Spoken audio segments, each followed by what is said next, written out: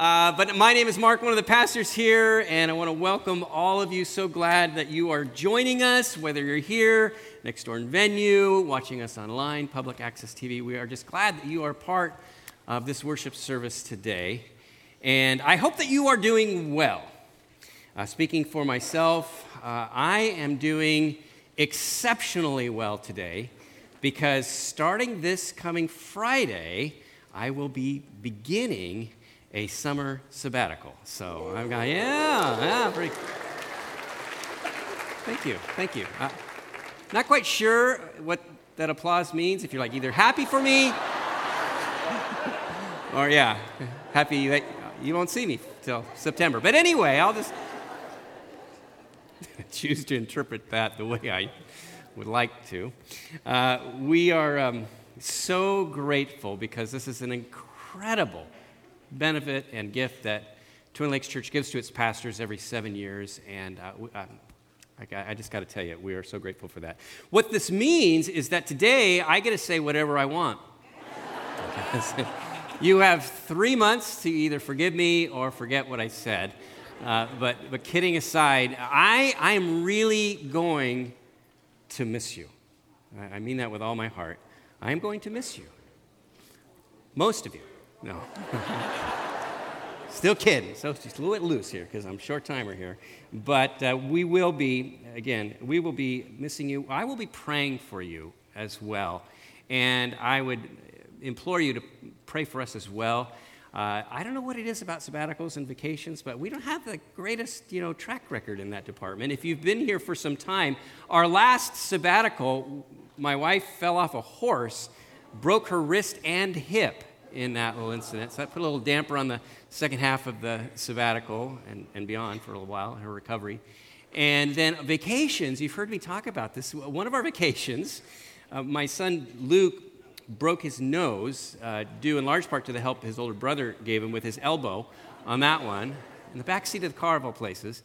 But we were on vacation, so that's how these things go. Another vacation not too long ago, last summer, in fact, my son Jack, somehow he manages to ram about a 4-inch long splinter right through his thumb. We were about 20 minutes into that vacation there. And then, I didn't even tell you this because it kind of gets embarrassing after a while, but we went to the snow this year, and Jack broke his wrist snowboarding. So, we're lousy parents. So, I covet your prayers. In fact, here's a picture of our kids during our last sabbatical 7 years ago. They do not look like that today. My oldest, Jack, there in the middle, he's going to be a senior in the fall. Luke will be a freshman. They'll both be at Aptos High. And then my little baby, Anna, that's my consolation. She'll be a 7th grader here in our middle school, so I still got to kind of see her. But it's one of the reasons why this sabbatical is so precious to us, because this will be the last one, if we have another one in 7 years, but this will be the last one where we'll all be living under the same roof, presumably, but we all know that that's not always the case. Someone came up to me after the first service and said, "Don't worry about it, man. You're going to see them for a long time." So that's good, but it's also why this sabbatical is extra precious and priceless to us. And you know this, if you're a parent, there's really nothing you can do about the warp speed in which our children grow up. It just seems to just increases in terms of how quickly the time goes by. So what you do is you pour your energy and your prayers into them growing up well, right? I mean, that's really the desire of every parent. And if you're a Christian parent, that means you want your kids to grow up into people who love the Lord with all their heart and love people as well. And that's really the bottom line. And we're going to see that heart's desire really running through the passage that we're looking at today. We're in a series called Hope Agent, which is based in the little New Testament book called 1 Thessalonians. It was written by the Apostle Paul.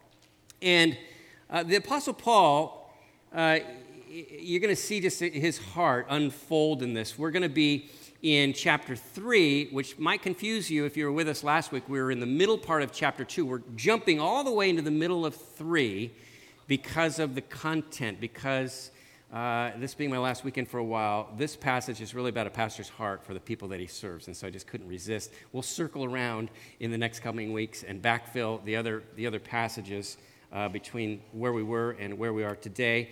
Before we get too far into it, I want to give credit to a British pastor named Glenn Scrivener. Sorry, Glenn. His message on this text was influential to my thinking.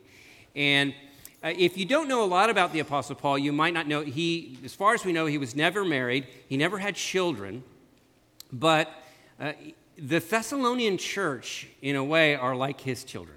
I mean, he loved all of the churches that he planted, but they were special to him. They were so special that back in chapter 2, verse 7, he refers to his relationship to them like a nursing mother caring for her very own children. And then in verse 11, he says, we became like a father to you. So he has this profound attachment to them.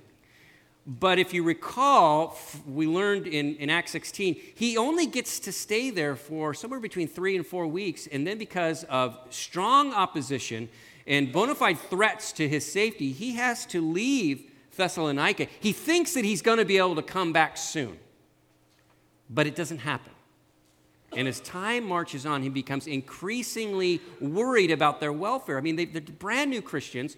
They're facing persecution and strong opposition. And he even confesses at the beginning of chapter 3 that he's afraid that they're going to succumb to temptation and pressure, and they're just going to chuck their faith. So he says, when I could stand it no longer, I sent Timothy, that's his young apprentice, back to Thessalonica to check on the well-being of this brand new little church. And when Timothy comes back with this report, Paul is, beyond stoked. In fact, he wastes very little time writing this letter in response, and you're really going to see that in the verses that we read today. So again, 1 Thessalonians 3, I'm going to begin reading at verse 6, and I invite you to follow along. But Timothy has just now come to us from you and has brought good news about your faith and love. He has told us that you always have pleasant memories of us and that you long to see us just as we also long to see you.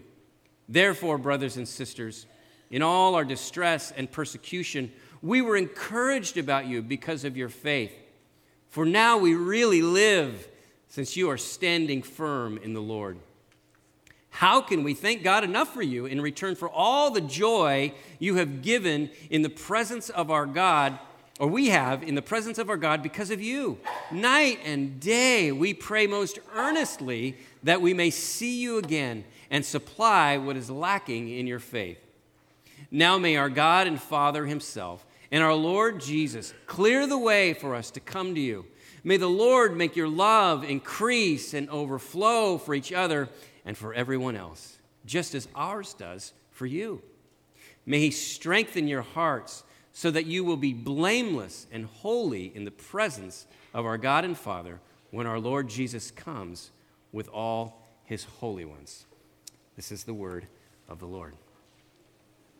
This passage that we just read, it really is about two things: faith and love. Because faith and love are the markers of Christian growth. In fact, in another of Paul's letters, his letter to the Galatians, he's talking about religious ritual and religious tradition and the things that people do to gain God's approval. And then he concludes in chapter 5, verse 6, he says, the only thing that counts is faith expressing itself through love. Not like one of the things that counts. The only thing that counts is faith expressing itself through love. And that might be surprising to you if you've always thought of church as a place where you learn about all the things you can't do. Or maybe you have experience where, it was just like all you got from it was this laundry list of all these do's and don'ts. And Paul says, wait, time out. The only thing that counts is faith expressing itself through love. Now, he doesn't say that it's a free-for-all. He says that we we obey out of love. We don't obey in order to be loved. And so by faith, when we understand we are loved of God through his Son, Jesus Christ, that will inform how we live our lives, and we won't violate love by how we treat other people or how we live our lives. And so that's what it really boils down to. And so when Timothy returns with this report of the faith and love that he sees in Thessalonica, Paul is he's just beside himself because his spiritual children are growing up. I found a great summary of this passage. It wasn't intended by Martin Luther to summarize this particular passage, but he's really countering the same type of critique that if we're living under the grace of God, then it's just going to be a free-for-all in terms of how we live our lives. And he says quite the contrary when he says, by faith, we live above ourselves in Christ. In other words, we don't live by our base instincts. We live above ourselves. And through love, we live below ourselves in our neighbor. In other words, we're willing to stoop on behalf of others in order to love them with the love that Christ gives us. Now, I'm sure you've been around the block a few times. This is not how human beings typically roll in life, right? Faith and love? No, to the contrary. Our innate disposition is to be somewhat curled in on ourselves. In other words, we innately kind of just want to curl in all the things that we want, the things that we need. Our perspective is about, myself, me, mine. And yet, when we hear the voice of Jesus calling us, he calls us to a completely different kind of life. We live above kind of our natural ways. And that's why we begin with faith. It's not accidental that Paul says faith and love in that order, because it is through faith that we receive not only God's love, but his Spirit that resides in us and gives us the power and the desire to then love others. Now, I want to say a word about faith, because in our culture, faith has a lot of funny notions surrounding it. For instance, some people think that if you have faith, it means you're willing to believe things that other people just find too incredible, like too far-fetched. We're just, I guess, a little bit more gullible than the average person, and so that's why you have faith. Some people, that's what they think. Other people think that faith is the equivalent of some sort of emotional, magical attitude that just kind of surrounds you and nothing really ever bothers you because you're just living in this cloud of faith all the time. And yet you see Jesus at times being very distressed. You're going to see Paul, in his words there, he's going to talk about how concerned he was. And so faith can't really mean that. Or sometimes you'll hear people say this, and they're really kind of drawing on those two notions. They'll say, well, I just wish I had your faith, right? You might be able to buy it, but I don't. But I wish I did have your faith. Maybe life would be easier for me. Pastors get this all the time. Oh, pastor, if I only had your faith. As if pastors have some sort of gene in them that predisposes them to faith. Okay. I understand what people are saying in that, but it really doesn't make a lot of sense. Not if you understand that faith is equivalent to trust, in particular trusting Jesus and who he is and what his word says to us. I'll put it this way. I mentioned the little vacation sabbatical mishaps that we've had over the years, series of broken bones. And because of that, there has been a particular doctor in this church, an orthopedic doctor, I'll call him Tom, who has been incredibly helpful to us. In fact, one time, a couple years ago, Anna broke a little bone in her leg. I didn't mention that because it didn't happen on vacation. It actually happened here at school, kind of a freak thing. And 2 doctors missed the fact that she had a break there. And yet, within 30 seconds of seeing the x-rays, Tom calls me and says, bring Anna back here. She's got to break her leg, and I got to treat her. And so he's a brilliant doctor, and he has been, again, immense blessing to my accident-prone family. And so I have a lot of trust in him. And if you were to break a bone, my response would be, oh, hey, I got just the guy for you. You need to go see Dr. Tom, and you will be in good hands. Now, would it make any sense if you said, oh, Mark, if only I had your faith, right? You wouldn't do that. In fact, I would say to you, you don't need my faith. You just need to know the things about Tom that I know. And if you did, the faith part would kind of take care of itself. You know what I'm saying?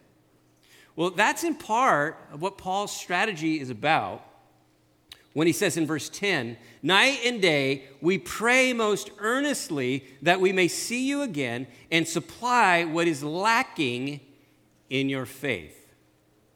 That sounds kind of funny at first. If someone were to say, I can't wait to see you so we can talk about what's lacking in you, you know? I've got a long list of your shortcomings, and boy, I can't wait till we get together. And they're thinking, well, yeah, we can't wait for that either. But here's what Paul is saying. He says, I want you to know more about Jesus and what it looks like to live your lives in him. Because, here's the thing. They only had him for a month at most. And so there's certain things that they don't even really know yet. And so you'll see in chapter 4, he's going to talk about them living their lives with sexual purity. He's going to talk about what happens when people you love die. He's going to remind them that the Lord is going to return. In other words, the point is, there's not like, I can't wait to get to Thessalonica because we all have that little dial on our back, the faith dial, and I'm just going to crank it up to 10, and then you'll be all okay, right? No, he's saying, look, you're doing good with the information that you have. You're trusting Christ with what you know. Now I want to add what is lacking to that. And when I do, that's going to give you opportunity. It's going to give opportunity for your faith to grow and strengthen. Now, it's not automatic. There's a lot of people who know a lot about the Bible whose faith is in a ditch. But as we come to understand and know more about Jesus, we have at least the opportunity to trust him more as we know him more. It's kind of like what Renee was talking about in his video devotional this last Friday when he quoted 2 Corinthians 3:18. It says this, and we all who with unveiled faces contemplate the Lord's glory are being transformed into his image with ever-increasing glory, which comes from the Lord who is the Spirit. Now that's kind of a hard verse to wrap your head around, but what Paul's getting at there in that passage is that as we focus in on Jesus, as we meditate upon him, as we have opportunity to peer into his word and understand more and more about him, the Holy Spirit uses that to transform our hearts and minds and build our faith. So how do you cooperate with the Spirit's work in your life? Well, you put yourself in the way of God's word. That's what you do. In fact, if you're a note taker, you might want to write that down. Put yourself in the way of God's word. And of course, you're all doing that this morning, so God bless you. But you can do that in a number of ways. You can do it as part of a Bible study. You can do it by joining us on the summer reading series that we're going to have. But bottom line, it's like what Paul says in Romans 10 when he says, faith comes from hearing the message.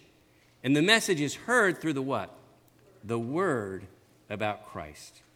And when that word takes root in our hearts and our minds, that innate kind of curvature to our spirits, which is inwardly focused, it gets called upward. And we begin to unfurl ourselves to Jesus as he calls us to this new life. And when that happens, it's not just a vertical thing that happens between us and the Lord, but then we start to after looking up to Jesus, we begin to look out to others in love because his Spirit is influencing our hearts. And this is why Paul prays in chapter 3, verse 12, may the Lord make your love increase and overflow for each other and for everyone else, just as ours does for you.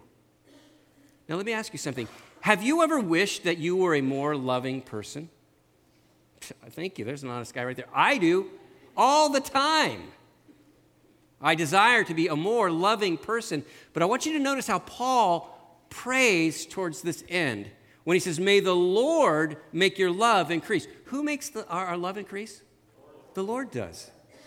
He makes it increase and overflow, in fact. We become filled beyond the brim, like a glass that can't hold any more. It just starts to spill out into the lives of others. And that's exactly what's happened with Paul when Jesus Christ encounters him and really starts to transform his life. The love of God not only increases in Paul, but it overflows into the lives of the Thessalonians. As it fills their lives, it overflows into the lives of those around them.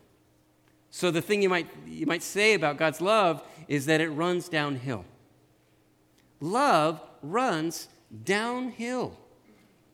It's kind of like this week we were talking, the pastors were on Thursday, and Jessica Frankel, who's our junior high pastor, last weekend she was on a rafting excursion on the Klamath River.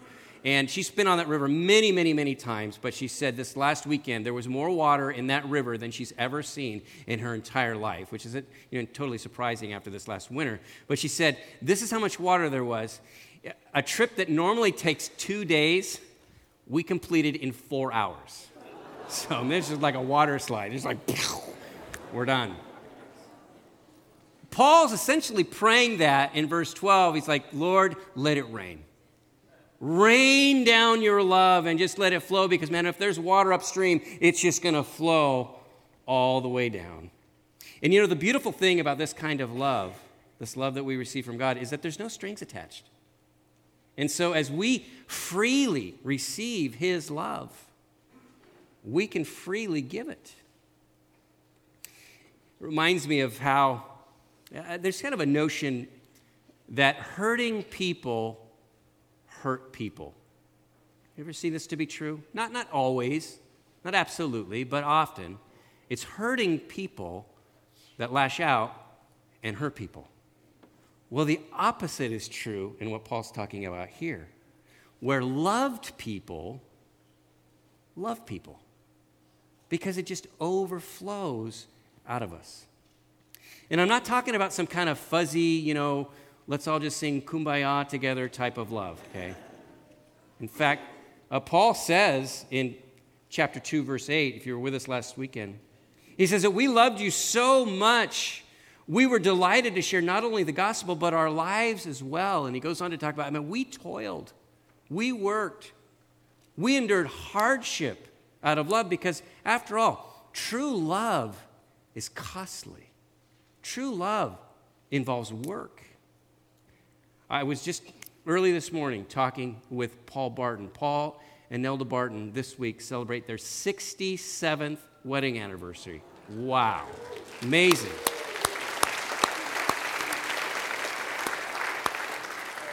But, I'm sure it wasn't just all, rainbows and butterflies, for 67 years, as beautiful as their relationship is. And I probably shouldn't tell this story, but it's not their story. This is different. It just kind of reminds me. This old story some of you have heard, but it's about another couple. They've been married well over 50 years, and they're laying in bed one night, and the wife says, honey, you never cuddle up to me like you used to. And so with kind of creaking of bones and a deep sigh, he just kind of moves over and he cuddles up next to his wife. She says, honey, you never really rub my back like you used to. And so with more creaking of bones, he begins to just kind of rub her back very, very gently and tenderly. And she says, honey, you never really nibble on my ear like you used to. And with that, he throws off the blanket and he marches out of the room. She says, honey, where are you going? And he goes, to get my teeth. That's an old one. But look, we want love to be a young, supple, 20-year-old ear to nibble on. But I'll tell you what true love is. True love is that same ear with a hearing aid in it and the room smells like Ben Gay. That's true love, okay?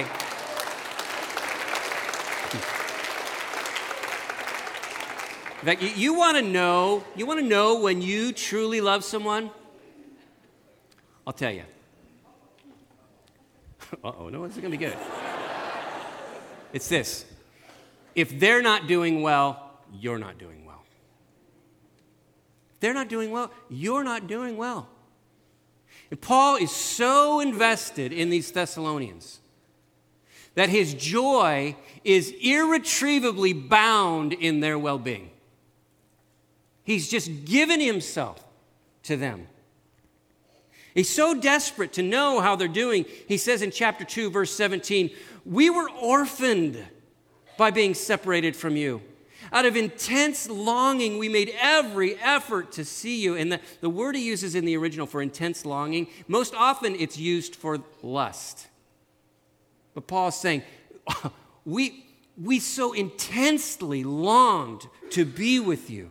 We made every effort. 2:19, for what is our hope, our joy, our crown? Is it not you?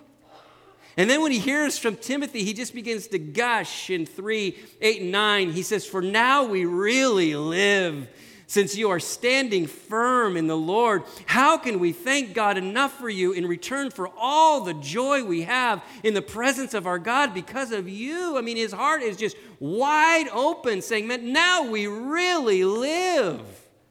In other words, now I can breathe again. It's like when you fear the worst and then you hear good news about someone, you go, okay, now we can go on. Now we feel like we're alive again, knowing that their faith is intact. And he goes on, what? I can't even thank God enough for you for all the joy we have because of you. In other words, their faith and love is his joy. Now, the world will tell you, you want to be happy. Well, what you got to do is you got to look out for what? You got to look out for number who? Number one. You ought to be careful about attaching yourself too much to somebody because you might get hurt. You might be bereft. And in an age where there's so much social mobility, in an age where there's so much brokenness, we can think that the means of happiness, just look out for myself, maybe put a coat of Teflon over my heart, and then I can't be hurt. Paul's example could not be further from that. He says, you want to be full of hope or a joy? You want to be full of happiness? You will experience joy to the measure that you love other people. To the measure that you love God and love others. That is the recipe for joy.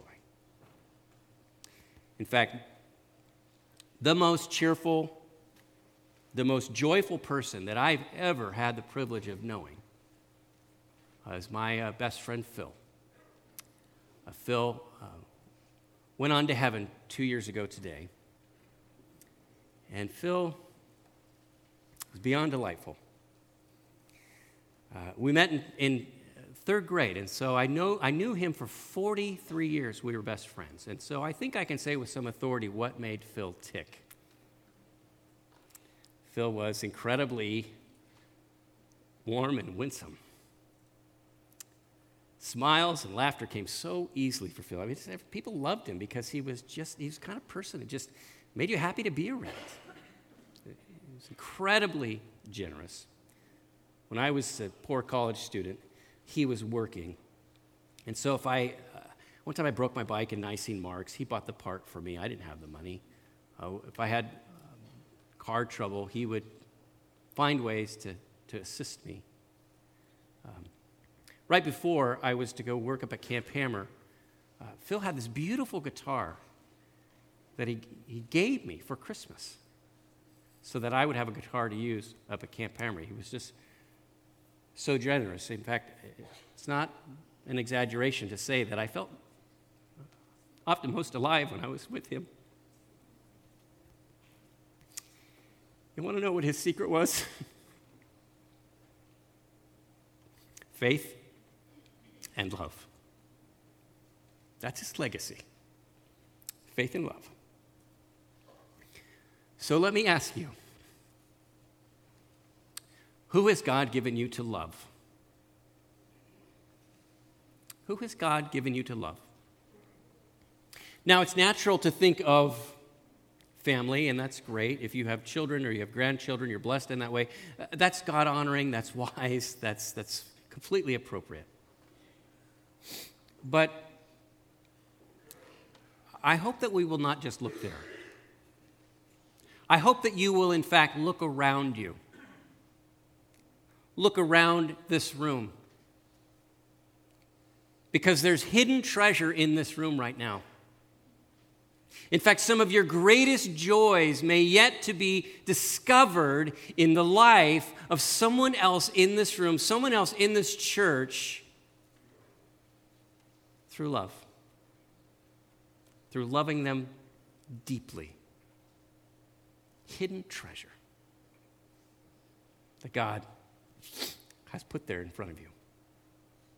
And again, I mention this because, we're not all in the same situation. And you might hear these talks about, family and this and that, and you're like, well, I don't have a family. So I want to remind all of us, Jesus didn't have a wife. He didn't have children. Yeah, in fact, the only thing he had literally were the clothes on his back, which went to the soldiers that nailed him to the cross. He has the greatest legacy in the history of the world, and he always will. Why? Faith and love. Faith lived perfect trust and obedience before the Father. Love extended perfectly in those around him. I'd be saying, well, yeah, he's Jesus Christ, When the eternal Son of God takes on human flesh and he's perfect, well, he's got a bit of an advantage. Well, okay, point taken. But how about the Apostle Paul? Ordinary human just like you and me. Paul doesn't have a wife or kids either. Paul has no social status. Paul has no financial estate. He has no political power. In the eyes of the world, the Apostle Paul is a nobody. A nobody. And yet, God uses his life and his inspired writings to impact billions, including us here today. And that's in large part because Paul did not measure success in terms of the Christian faith or in churches by, buildings or budgets or how many bodies showed up. Paul measured the success of every Christian life by two things: faith and love. And so I want to conclude this morning, first of all, by saying, and I speak for all of the pastors on staff when I say this, and I mean this with all the sincerity I have in my heart, you are our joy and our crown. You are our joy and our crown. I mean, we have a unique vantage point. Because, many of us, we're here once, maybe twice a week. We're here throughout the week. We see what happens within this church body, and it's amazing, the acts of generosity and kindness and service and sacrifice that just to play out, and it's incredible, and we only don't even know the half of it. You motivate us, you fuel us, you inspire and bless us because of your faith and love, and we are blessed as pastors. By you. In fact, when we go to pastors' conferences, we have to be kind of guarded about what we say in terms of bragging about you, because most of the pastors, honestly, show up there bruised and bloodied because of their experiences in their churches, and they swap war stories, and we're like, well, I don't really know anything about that. And it's like describing a feast to folks that are starving. You are our joy and our crown. And I also want to say to any of you that are here, and you're just kind of new to faith, or you're coming back and you go, Mark, I like what I'm hearing, but I don't know how to live that out. I've actually tried to be a better person, but my track record is really spotty. Well, that's because you can't do it in your own power. That's the gospel. You can't do it except through Jesus Christ. He will give you the power. He will change your life. And so, not to belabor the point, but if you're asking the question this morning, how do I live this way? It begins when we look up to Jesus in faith. understanding all that he has done for us through his life, death, and resurrection. And as his Spirit indwells us and transforms our heart, we are then able to look out to others in love. He fills us and it overflows into the lives around us. That's the beautiful simplicity of the gospel that's available to all of us who believe. And so I simply want to close praying for you, Twin Lakes Church, praying that our faith and our love would become an ever-increasing reality in this church and in this community. Would you bow your heads as we pray?